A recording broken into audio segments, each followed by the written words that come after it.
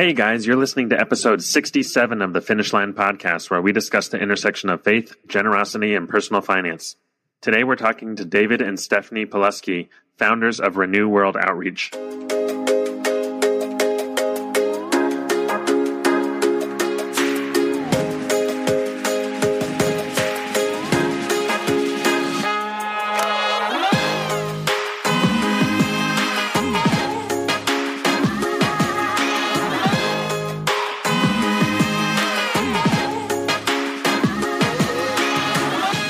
Hey there, welcome to the show. My name is Keelan, and I'm here with my co-host and brother, Cody. Today we're talking to David and Stephanie Palusky, the founders of Renew World Outreach. Renew is a technology company and ministry which develops much of the core technology used in much of the missions world today. Renew tackles some of the most challenging aspects of getting the gospel to the most remote areas of the world, and they have some incredible stories about how God is working all around the world. Stay tuned to hear all they had to share. Before we get started, do you ever wish you could find more people who are passionate about generosity, serving their communities, and advancing the gospel? Do you wish you could interact with some of our fantastic podcast guests? Well, we have a growing community on Facebook and LinkedIn where you can do just that. You don't need to have a financial finish line to join. All you need is a passion for glorifying Christ with whatever God's given you to manage. Look for the link in our show notes to learn more. And with that, let's get to the interview. All right, we're here with David and Stephanie Palusky from Renew World Outreach. David and Stephanie, thanks so much for joining us today. So good to be with you. We're so happy to be with you. So why don't you guys kick us off just telling a little bit about who you are and how you got to where you are today? Well, we have a fun story from our beginning. It's an engineer, businessman meets artist, missionary from the Dominican Republic. A wonderful love story where I went down and tried to get a missionary to fall in love with me, and it took her 3 years to figure out I was awesome. She finally did, and we get married and have a couple kids. And then we start hearing from God that he wants us to reach out to a really remote people group in the Amazon. It just kind of came out of nowhere.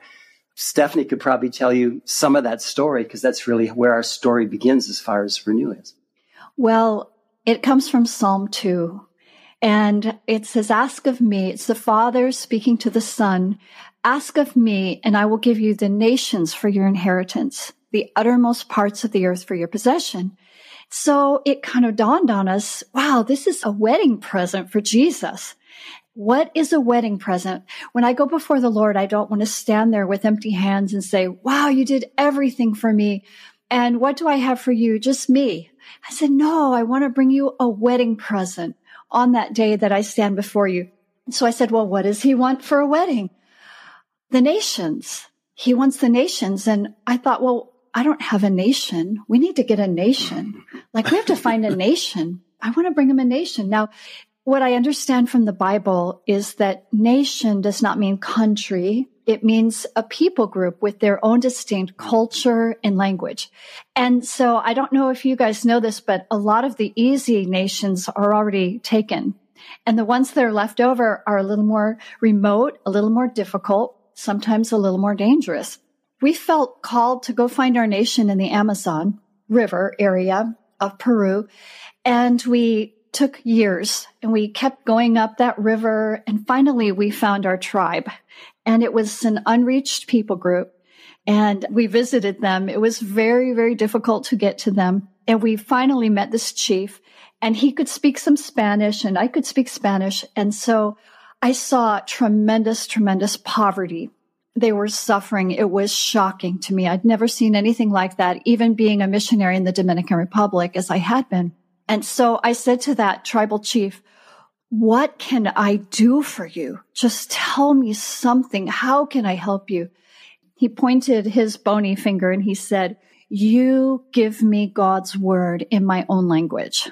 And I said, well, I'll do my best. But I really didn't know how to do that.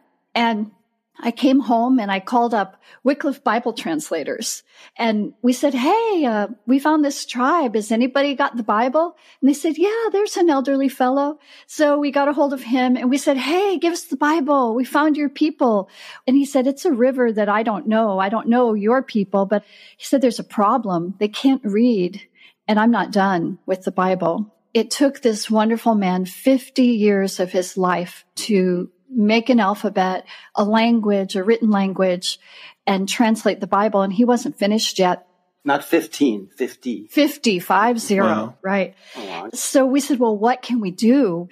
The chief made this request, and it was a tremendous challenge for us. What can we do? And he said, well, let's do the Jesus film. You go get your people, I'll get my people, and we'll meet in the jungle city, and we will record the Jesus film. So we had a problem. We didn't know what we were doing. We were kind of bumbling around, and we made the mistake of going during the driest month of the year, where the Amazon River is very low.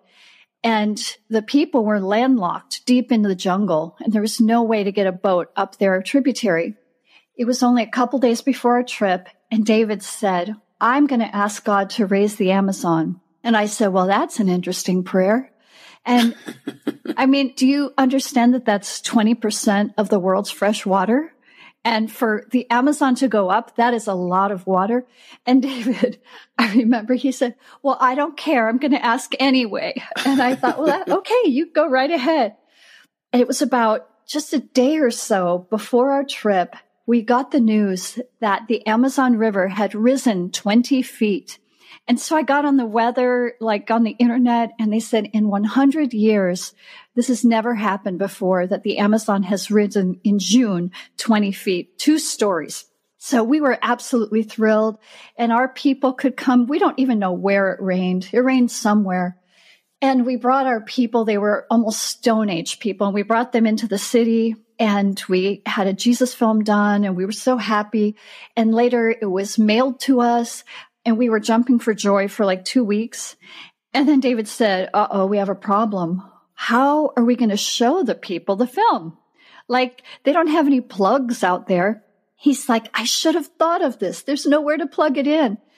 We were a little discouraged. And I was walking down the road. I was spending time with God one very cold day in maybe early December. And I felt like I heard this voice in my heart. What do you want for Christmas? And I said, well, what I want for Christmas is I want this tribe to hear the Christmas story for the first time. And I felt this answer come back from heaven, reverberating in my heart.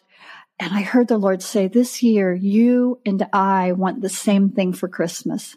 And so I didn't know how, and I knew it was impossible, but somehow our people were going to see the Jesus film. I didn't know how. And then on Christmas morning, David woke up and he just had this wild idea. He said, hey, I'm an engineer.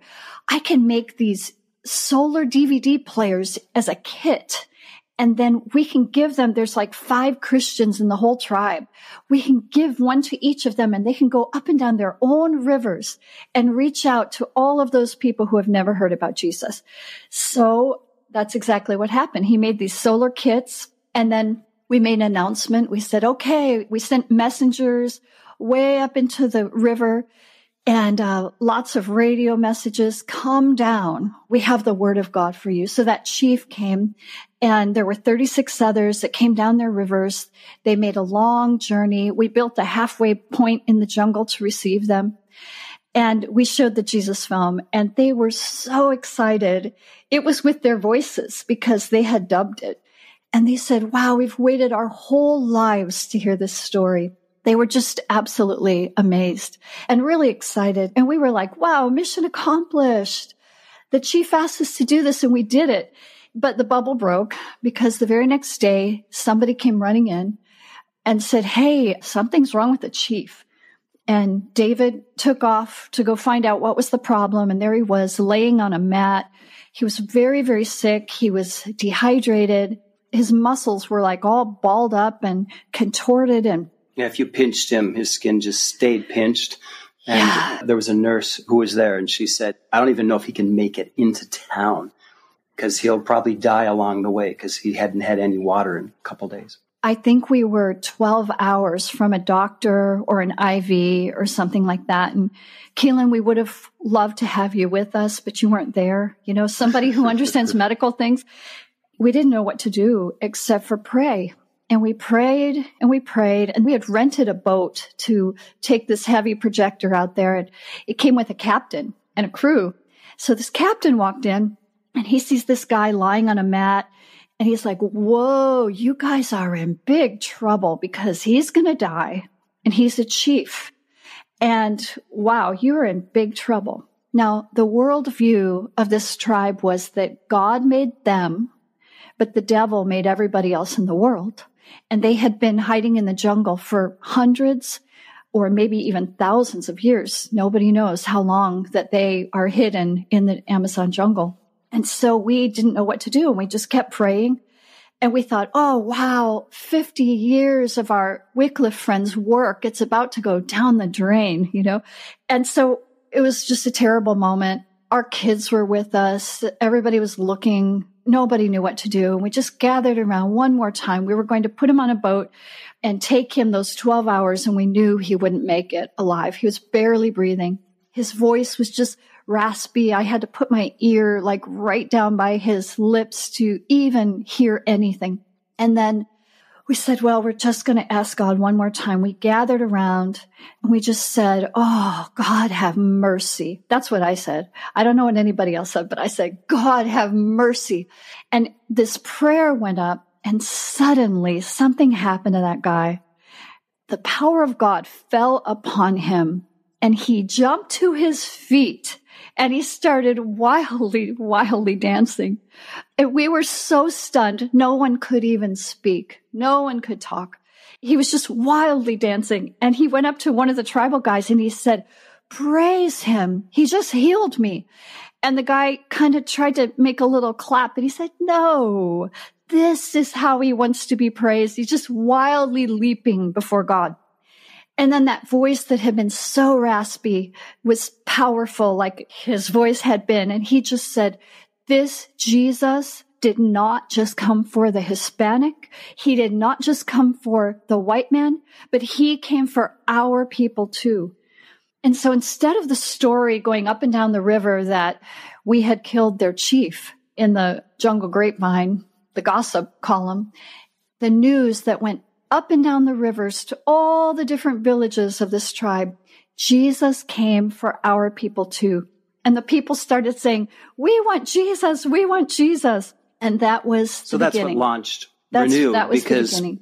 I realized I could start making solar-powered DVD players. So I started making solar-powered Jesus film DVD players that I could give to the indigenous, and then they could take them up and down their rivers and show that story in the heart language of the tribes. Stephanie and David, what an incredible story. There's so many things I'd love to just dive into and hear more about. But one of the things I'm most curious about is, how did you know where to start when you originally felt that calling for the nations and you just knew that you had to do something?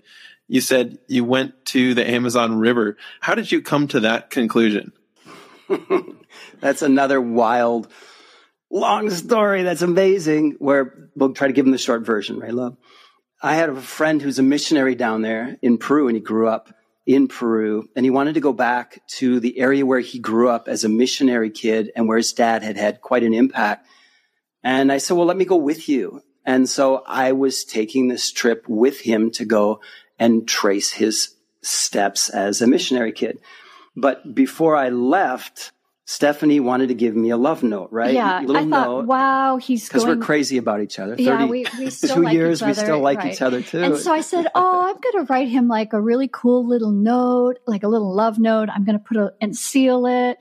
And so he was getting ready to go. And we had 2 little kids at the time. And so I shut myself in a room and I started writing. I said, oh, this is so dumb. He knows I'm crazy about him.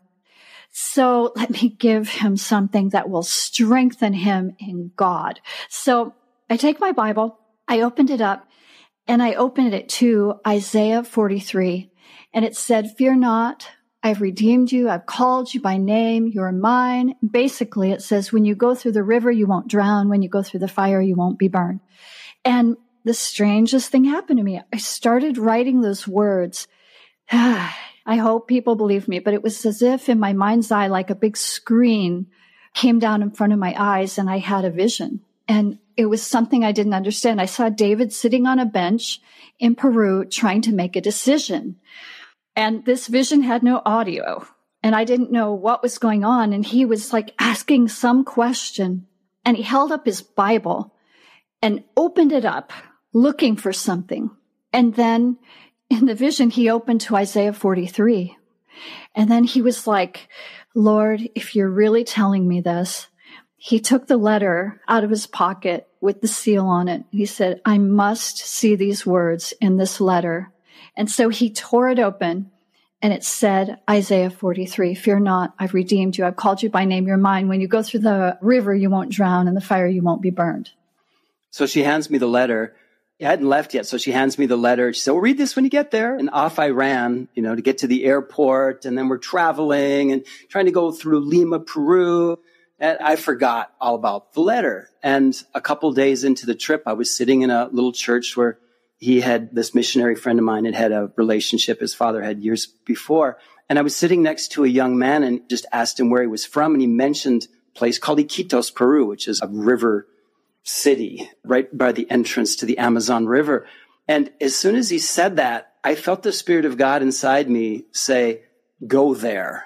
And I went, I'm on a mission trip. You on a mission trip, you go with the people, dance with the one who brung you. You don't just disappear and go off into the middle of the jungle. Could I say something about David also, is that he's the guy everybody wanted on their mission trip because he ends up carrying all the suitcases. And if anybody argues, he makes everybody happy and everyone gets along. And so the leaders and he wasn't the leader of this trip, but they like to have him because he makes everything kind of flow right.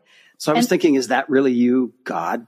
And so I got out my Bible and I said, well, if it is, talk to me. And I opened it up to the scripture Stephanie just quoted to you, where you go through the water and you won't drown, you go through the fire and you won't be burned.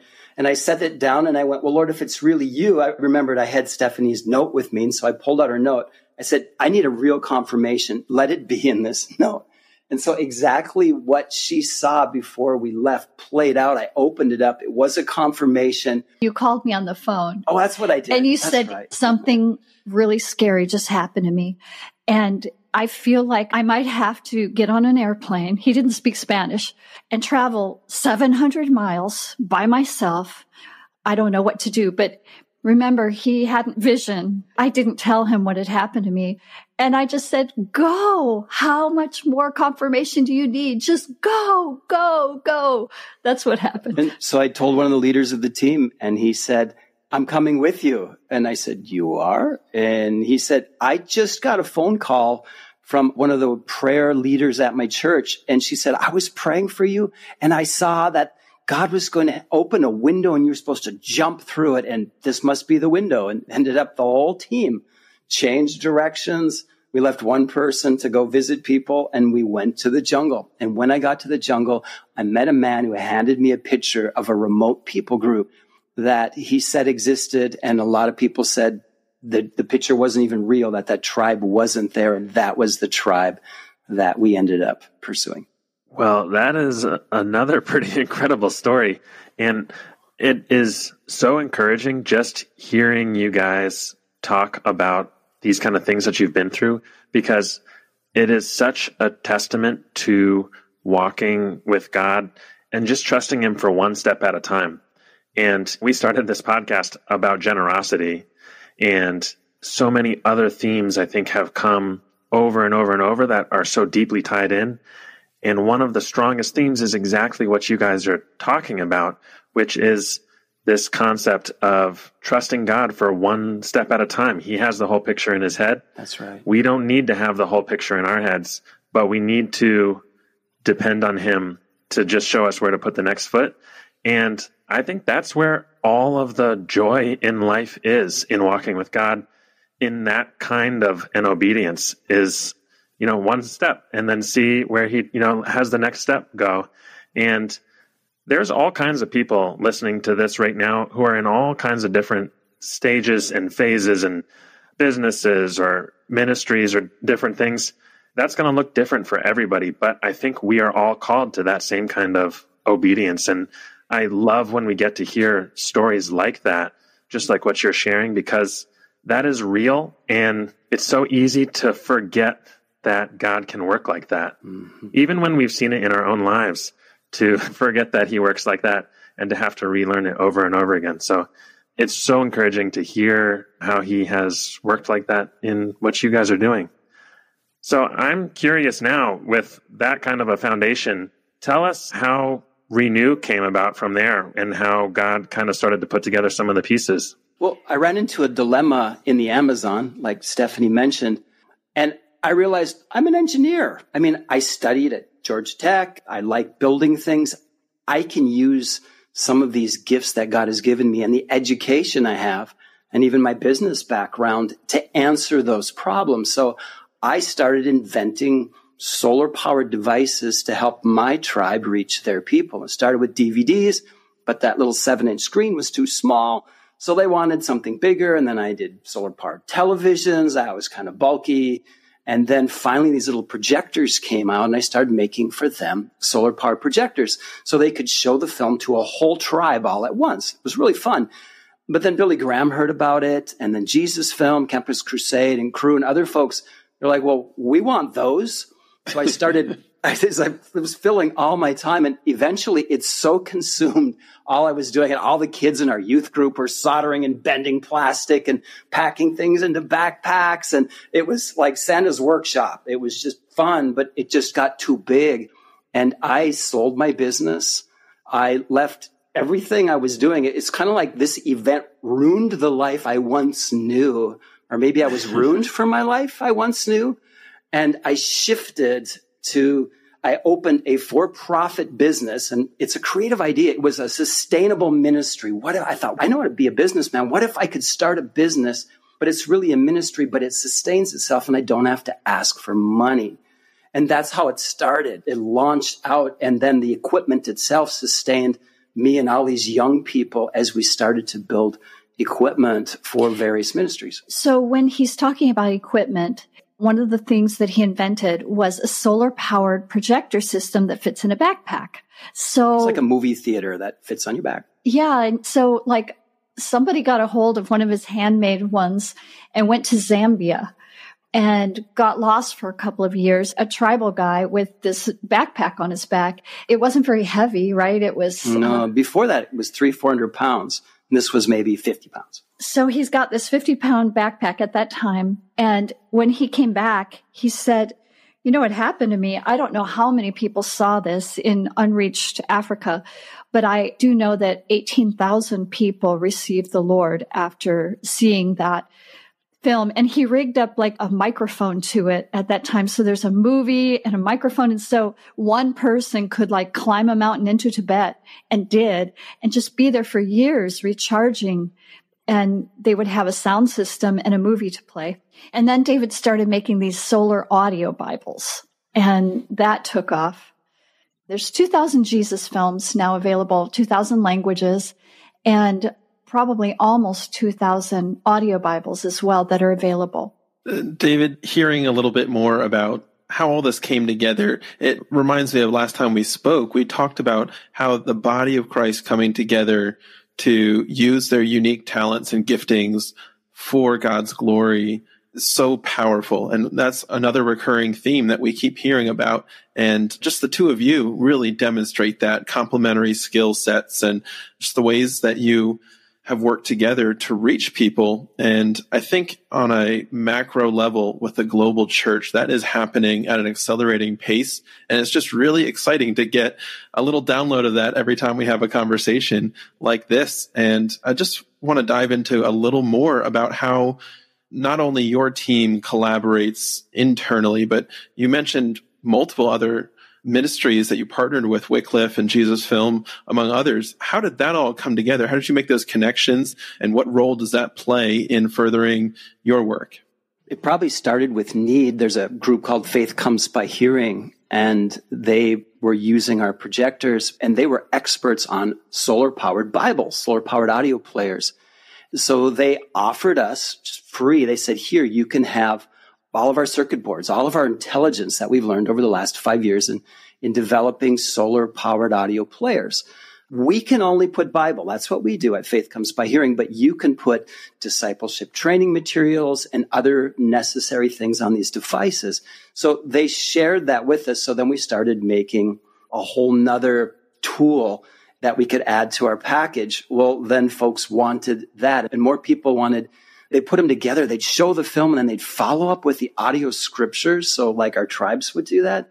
And then other groups wanted to know how that worked. So we would share what we learned with them, and then they would share with us what they knew. And from that, a knowledge base and deep trusting relationships grew to the point now we probably have 400 active partnerships and maybe 2,000 groups that we work with. So it's very diverse, from the Baptists to the Pentecostals to ministry and organizations to that one missionary who's finding his way out to a remote tribe. So basically, we don't do anything without partnership. Anything. Yeah, because we're making tools for other people. That's kind of our space, is how can we help you take the gospel where it's not? How can I use my engineering skills that God gave me to innovate and come up with ideas that maybe you don't know about, that you could possibly try and innovate in the field to bring multiplication to your impact, to make Jesus famous where he's never been known before? And that's kind of our sweet spot. And that's where we've been partnering with people. We just serve them. Yeah, and I love hearing about all the partnership going on in the ministry world right now, because it is accelerating the work at such an incredible pace. And we have heard that theme over and over. We have been fortunate to have a couple guests on the show that you mentioned. Back on episode 36, we had Morgan Jackson from Faith Comes by Hearing.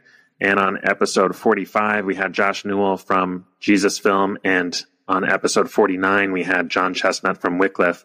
If anybody wanted to dive in a little bit deeper on what those ministries are doing, all very integral into this network and partnership community that you guys are talking about. Mm-hmm. As kind of the technology experts yourself, as far as the missions world, I would love to just kind of take a minute to describe what the current technology landscape looks like. You guys have mentioned several different devices that you guys are working on, but maybe you could walk us through kind of an example, either theoretical or a real example of what that looks like in reaching a new people group, and even how kind of different ministries will work together. Well, a good example of that is something that American Bible Society and Jesus Film and Faith Comes by Hearing, they've joined together in a partnership, and they call it end-to-end. And end-to-end is taking a projector system, a mobile movie theater, and it tends to be my equipment, and they take it to a location, say Africa, for example, and they show a Jesus film. And from that showing, in heart language, there's a response from the indigenous, the nationals there. Many of them may have never heard about Jesus before. And so there's those responders that come forward, the hands raised maybe in our culture. But then came a second challenge. And that challenge was, well, what do you do with those people? You know, the Apostle Paul isn't quite around there yet. There's not an established church to plug them into. What do you do? Well, in steps Faith Comes by Hearing and audio players. So those audio Bibles then become a follow-up tool. And naturally, these oral cultures, people that learn by talking and hearing and sharing and with visualization and even dramatization, they learn that way, not by reading. Those people will gather around an audio player, solar-powered audio player, and listen to scriptures and discuss it among themselves. And the Spirit of God shows up as they do that, as they talk about who Jesus is.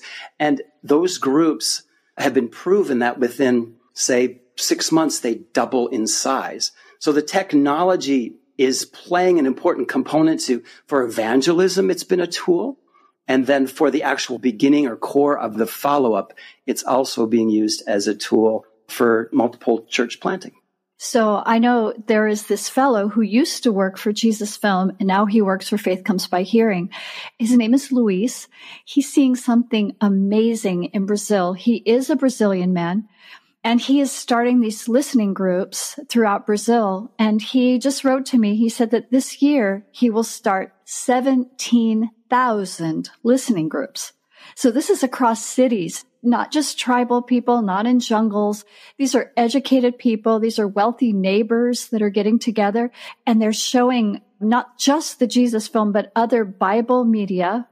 And then neighbors are sitting around, probably neighbors that wouldn't go to church, are sitting around in homes.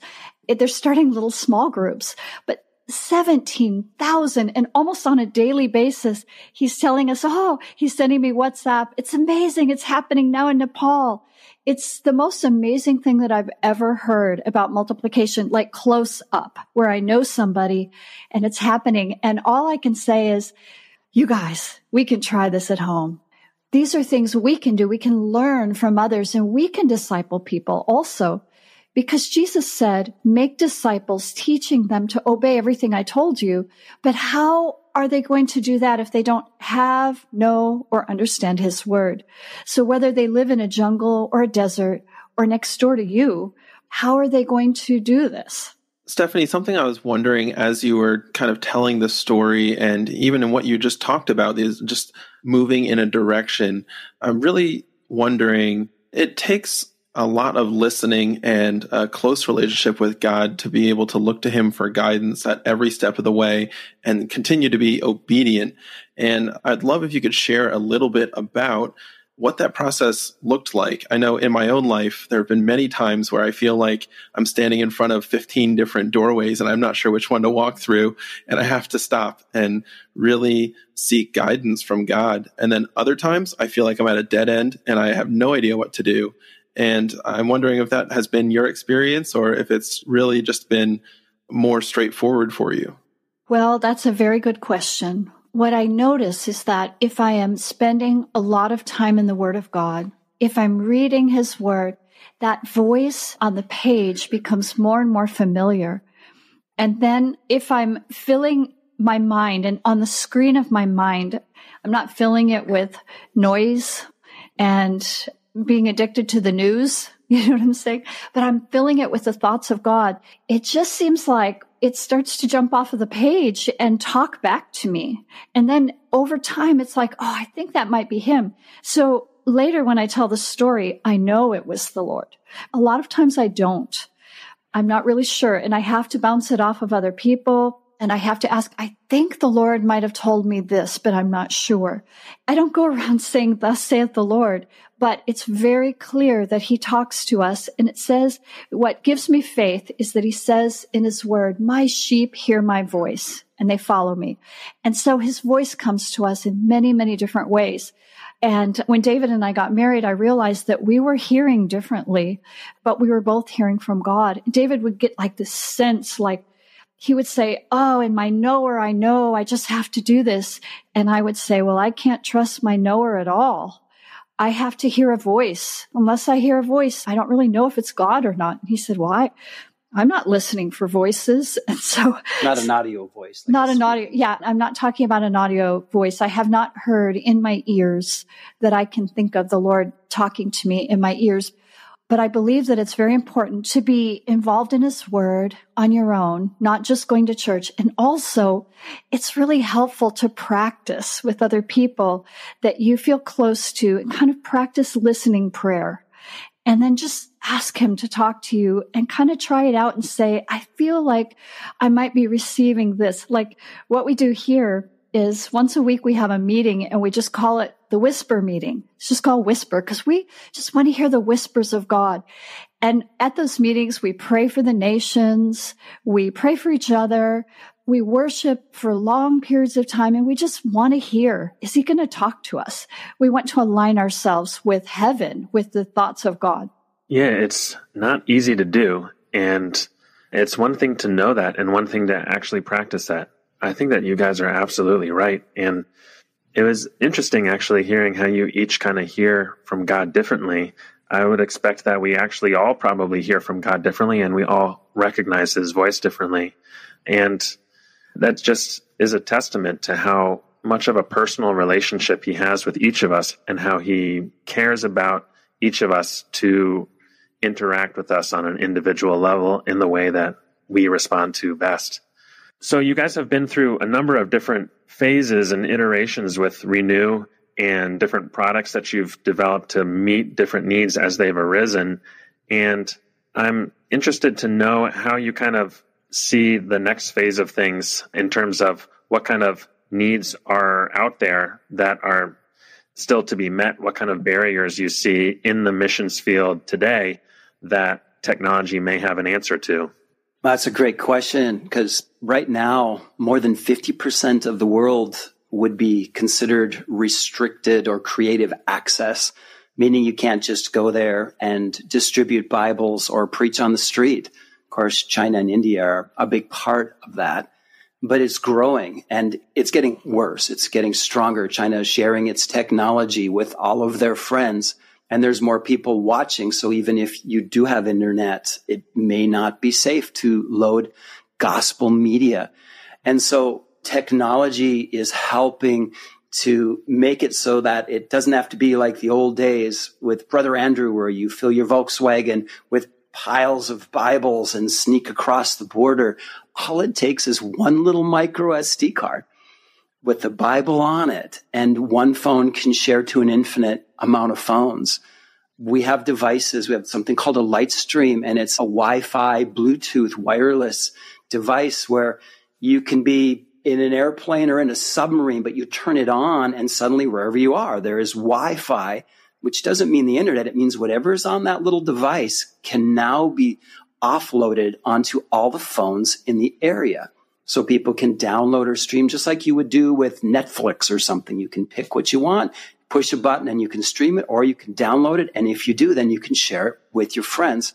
So whereas in the past, if there was restrictions, there was nothing you could do because you couldn't haul paper around. Now there's like this seamless, frictionless ability to virally spread the word of God, which in 2,000 years has never been available. On top of that, there's about 7,100 languages, distinct nation languages in the world, and there's only 2,000 languages left to be translated. Those are tough languages, but they're saying by 2033, if we keep going well, those could all be done. So we're coming to a really amazing time where we have the Word of God coming to every language in the world, and through technology, we have a means of dissemination because in people's pockets are a cell phone, and that device can be turned into a Bible.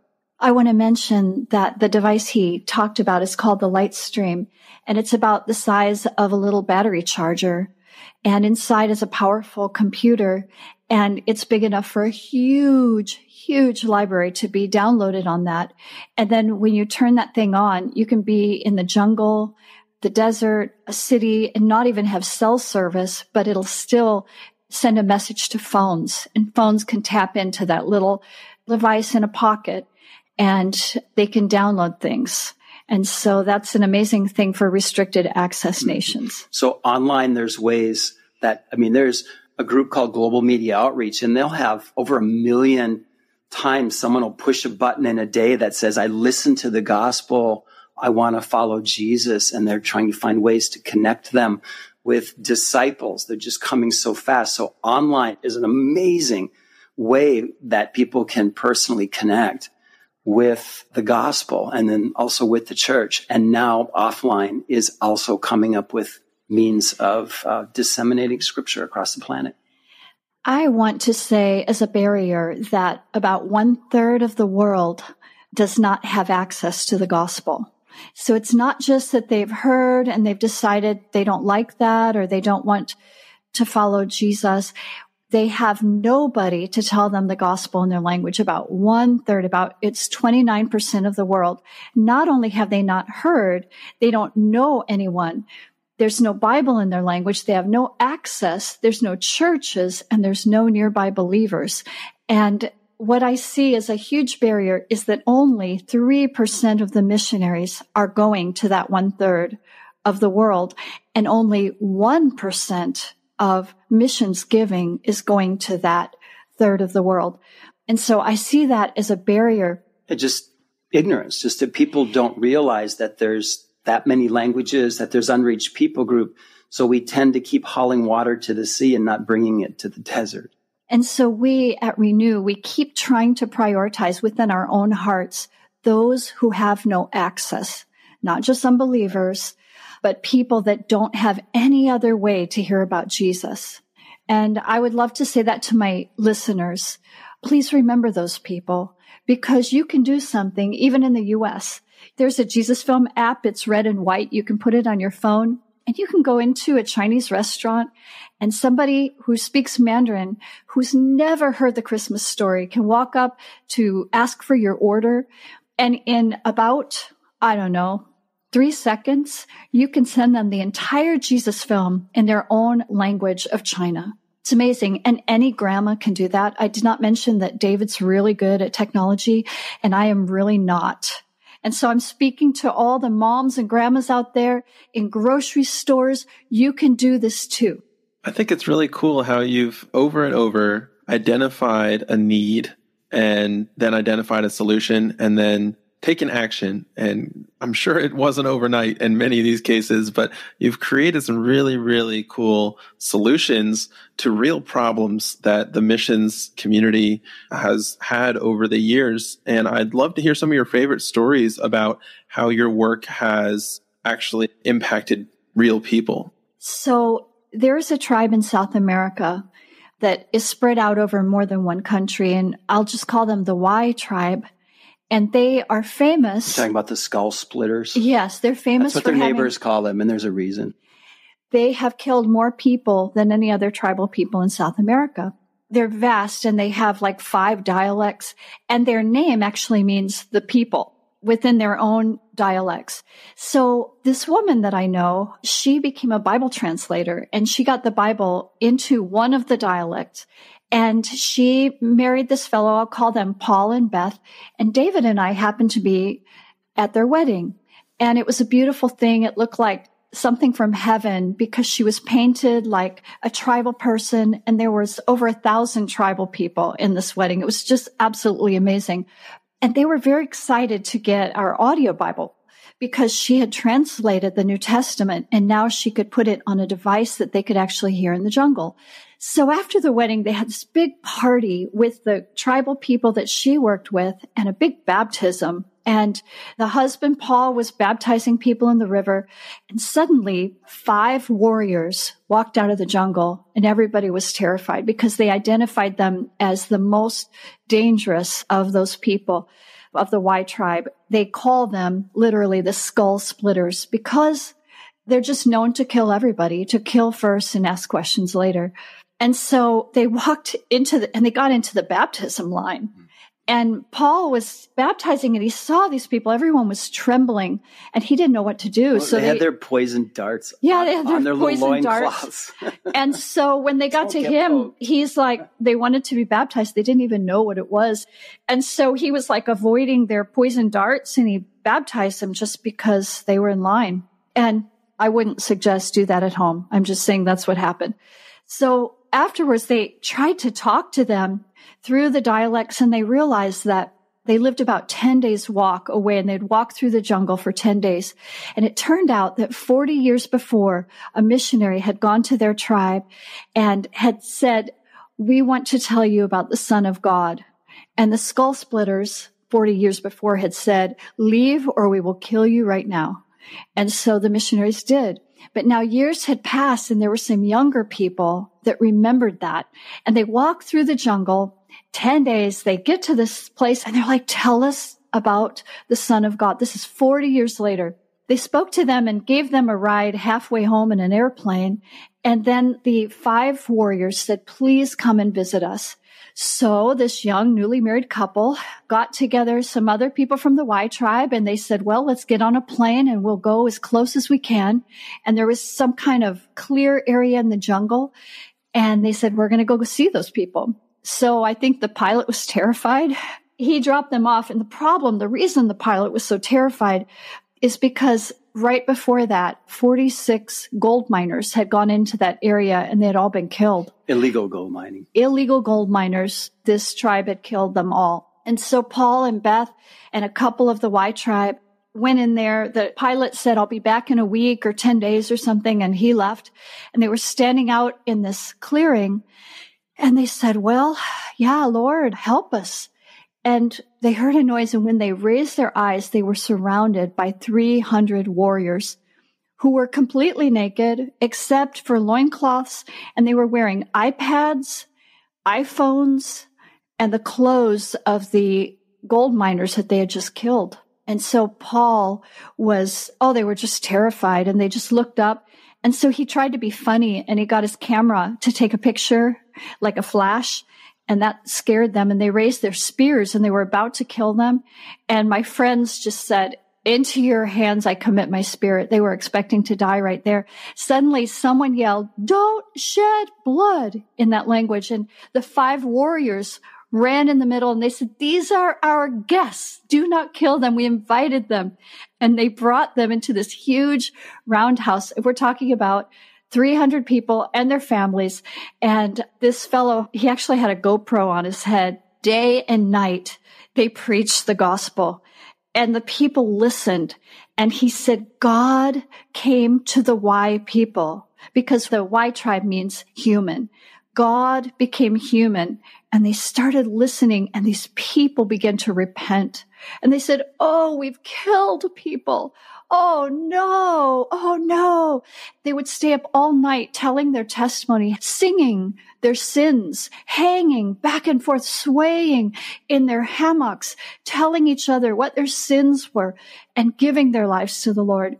And then the last message was, Paul said, God has a beautiful roundhouse for you in the sky, for the Y people.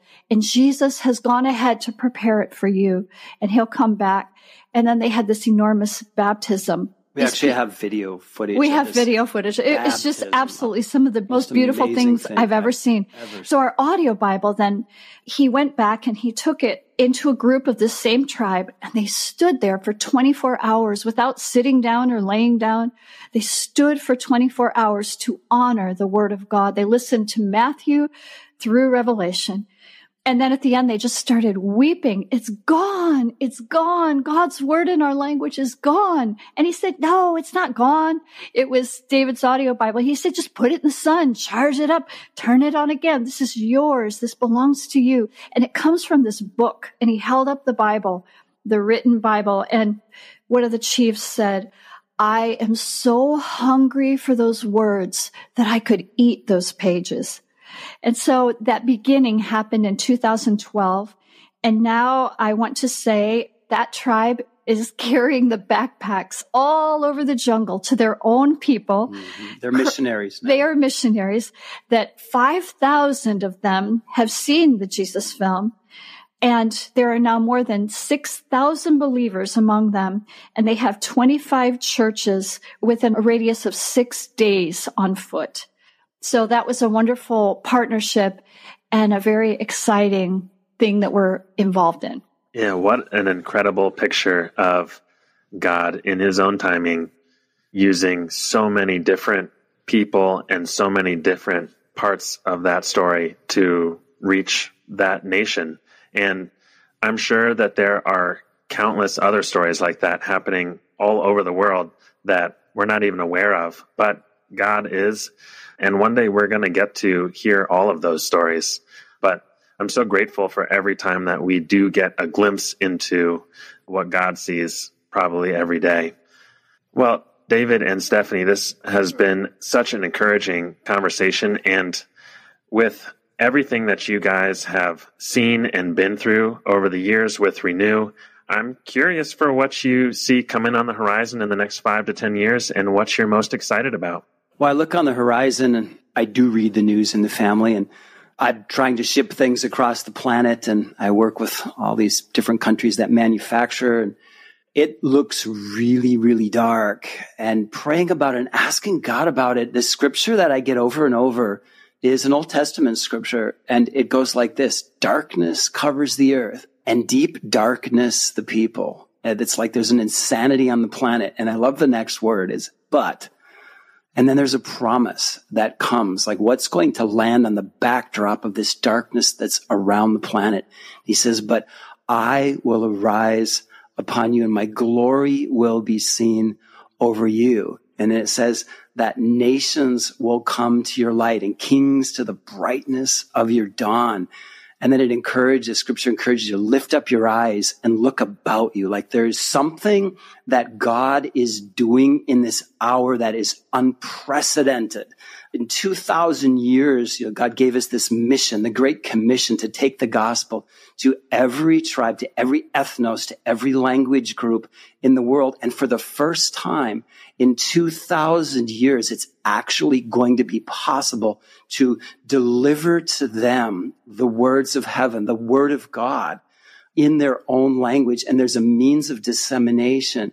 So I think the question really about the hour we live in is, why were we born, each one of us, whether we're a doctor or an engineer or a financial analyst, like why are we born now to this hour? What is our place in this time in history when the world seems dark and people are getting lost in it, but God is promising us that the light of his word and the hope of heaven is going to come on the earth?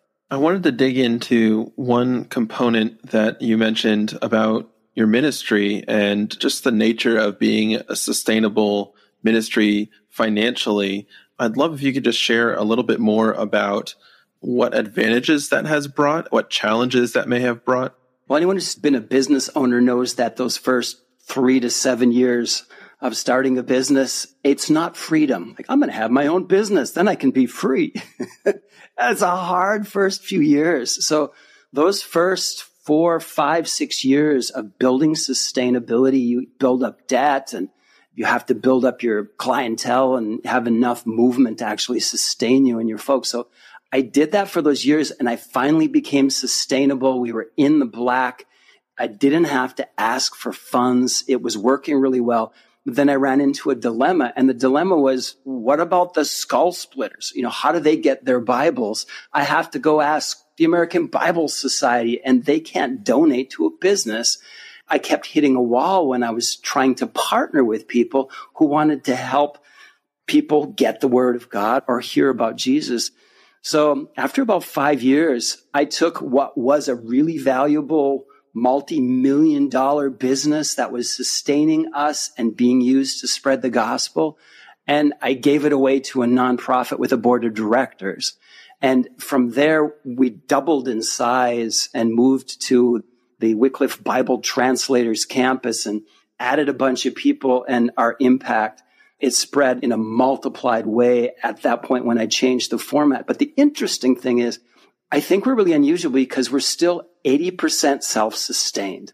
And the other 20% is it's expensive to build new tools and engineer new equipment. And so people oftentimes are helping us on that side so we can develop new technology to meet the changes and the needs in the field. People also help, like, for example, for Ukraine, we have these solar audio Bible flashlights. And so sometimes people say, oh, I really want to help Ukraine. They need light and they need the word of God, spiritual light. And so they order them and send them. And then another ministry comes and says, we'll carry them in our suitcases. And then another ministry meets at the border and says, we will distribute them. We're one piece of the pie. We set a whole department up just for programs. So that would be what we would call a program, which means the chaplains on the front lines in Ukraine have come to us and said, we need a couple thousand of these solar devices that can charge our phones, give us light because we have no infrastructure and have the word of God on them. Please help us. And now, because we've jumped from profit to nonprofit, there's folks that can donate towards that, and then we can help manage the program, collect all the analytics, and report back to them that it worked. I think it's amazing that although what you were building for those early years, getting to sustainability and something really beautiful, the act of fully giving that, surrendering it to God and saying, I trust you to use this. He just multiplied it from there and used it in ways and gave you resources that weren't accessible without parting from it. Yeah, it almost scared us. When you give to the point where it's almost frightening, where you have to have some faith involved, where you have to pull your young kids together and go, oh, we're going to mortgage the house to try to build this new tool. And if it doesn't work, we're probably going to have to live in a rental somewhere. And the kids go, come on, Dad, we have to do this. And we all pray together. When you get to a point of giving where you have to risk something, that's when you see the windows of heaven open. That's when miracle after miracle happened to take care of what was already in God's heart. That's where heaven and earth collided and his kingdom came. And it's been amazing just to see the hand of God, the resource of God take place and meet us in those crisis points. There is no shortage. No. The Lord is our shepherd, and we are not in want of anything. He provides for his own. There's a river of provision. It comes out of heaven. And when it deals with bringing the knowledge of his son to those who have never heard, there's more than enough. That's right. Isn't that so true, though, that the act of giving, which is really what our whole podcast is founded on, is the very thing that lets us see God work? Because it's only when we put enough on the line that God has to move that we really get to see him in his full element. And I think that it's very easy, and I see this in my own life all the time, wanting to see God move without anything at stake. And whether it's through some kind of act of generosity or giving materially, or in just putting ourselves into circumstances where God has to move, that's where we really get to see him move. And I mean, you guys have shared countless examples of that, as have many on this podcast. But I think it is such a critical part of generosity. And I think it is really easy to think that a generosity or giving is something that we're supposed to do. But what we have learned, and I know Cody would say the same, is that generosity is one of the strongest tools to actually bring us into God's presence, to allow us to see and experience him rather than like we're earning something. It's giving God the opportunity to work. And what you did in giving the ownership of Renew to, a nonprofit foundation and with a board and giving up control of it is a perfect example of that. I just love how God works, and we have seen that over and over. There's a scripture that goes, if you try to find your life, try to save your life, you'll lose it. But if you'll lose your life for my sake, you'll find it. It's an offer from heaven. It's an offer from God himself, saying, if you really will lay down your life, I will meet you there, and there is no lack. I think that's what we've learned, is that it's all in our head. There just is no lack when it comes to the kingdom of God. He has enough. Yep. I've thought about that same scripture, and I think the first few times I read it, I imagined some heroic moment where I lay down my life for a loved one. And what I'm learning as time goes on, that every day, it's just, how can I give today away to God? How can I be used today for God's purposes rather than pursuing what my heart naturally inclines towards? And that lesson has really deepened my own personal faith, and it sounds like it has for you as well. Well, guys, as we get to the end of the episode, I did want to leave some time for our Manager's Minute. We like to end every episode with one practical action our listeners can take to step into their role as stewards and manage God's wealth wisely. So, David and Stephanie, do you have a suggestion today for our listeners? Sure. I think the scripture in my Manager's Minute is that we're God's workmanship and we're created for good works. And it says that he prepared them ahead of time for us to walk in them. So my thought is, what's yours? I mean, I left my business. I risked to see people come into the kingdom of God with a tribe. My challenge to you would be, what is the workmanship that God created you for? And I have some ideas that just I have many things that someone like myself could do. One is, we brought it up earlier, was Ukraine. The chaplains are asking for various tools to help them. The solar-powered audio charging station Bibles, we call them torches. I was with an African leader last week, and there's a man who's a father of missions in Africa, and he's bringing together leaders from every country in Africa, and they have a goal, which is to reach every language group in Africa. And there's hundreds and hundreds of unreached regions and dozens of unreached language groups there. And they need various tools. They need SD cards. They need training packages. They need this online and offline methodologies for distributing the Bible. They need paper Bibles. There's great needs. They're willing to support their families, raise their own funds, but they just need a boost with tools and transportation. That's 2. 3 is the deaf community is the largest unreached people group in the world. And there's a handful of really good deaf ministries that are caring to try to reach the unreached deaf all over the world. And they would be a great place to jump in and share what you have, not just financially, but in other ways too. And then the last one, the 4th one, is it's just a suggestion, but find a group that's going to unreached. Like Stephanie said, there's only just a couple % of monies, even pennies out of $100 out of all church monies are going toward unreached people, people who don't know about Jesus. So my suggestion is jump in with them. Make friends. I have a friend named John Hanger, and he started up 6 successful tech startups. And instead of starting a 7th, he jumped in with this group that's an artificial intelligence group, and they are harnessing artificial intelligence to speed up translation to unreached people groups. So what a creative way to use the skills that God has given him. So what I would say is something you can do tonight. Download that Jesus Film app, whether you're a student, whether you're young or old, put that on your phone, and then remember that the world has come to us. Our cities are full of refugees. You probably go to the store and you see somebody with a head covering, with a hijab. If you live in a city, you hear different languages. It's the simplest thing to walk up to somebody and say, "What's your language?" And look for it on that app. If I can do it, anybody can do it. And then find their language and shoot it to them in a text on their phone and play it for a second. And they just say, "That's my language. I didn't know there was a movie in my language." And they have the whole, through a text, they have the whole Jesus film, the whole story right on their own phone. And they have it right on their own phone, and it will take you about 5 seconds. And then they can contact you later and you can contact them. So that would be a practical thing. So you too can be a missionary right here in the United States of America. Yeah, thank you so much for those ideas, and very practical too. It's things that anyone listening can go out and get involved right now in some of these efforts. David and Stephanie, how can people who want to learn more about what you're doing at Renew World Outreach find more information?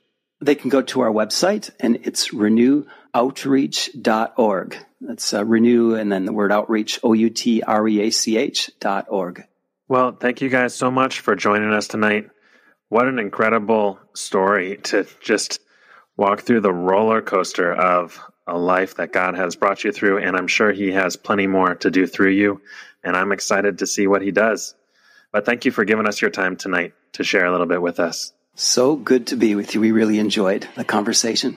It's like oxygen to think about the works of God. So this has been very exciting for us just to bring to mind the things that God has done. Thank you. Hey, thanks so much for listening to the show, guys. If you have questions about setting a financial finish line, the Finish Line movement, or anything else you've heard on the show today, we would love to hear from you. And now I have a quick question for you. Do you know someone who is living a life filled with generosity, purpose, and mission? If so, we would love to talk to them. They don't need to have a financial finish line, and they don't have to have all the answers. They just need a heart to steward God's wealth to the best of their ability. If you know someone like that, we would be honored if you would connect us. You can reach us on Instagram at Finish Line Pledge, through our website at finishlinepledge.com, or by email at hello@finishlinepledge.com. Finally, if you want to find any references or links from today's show, you can always find them in our show notes at finishlinepledge.com/episode 67. That's all we have for today. We'll see you next time.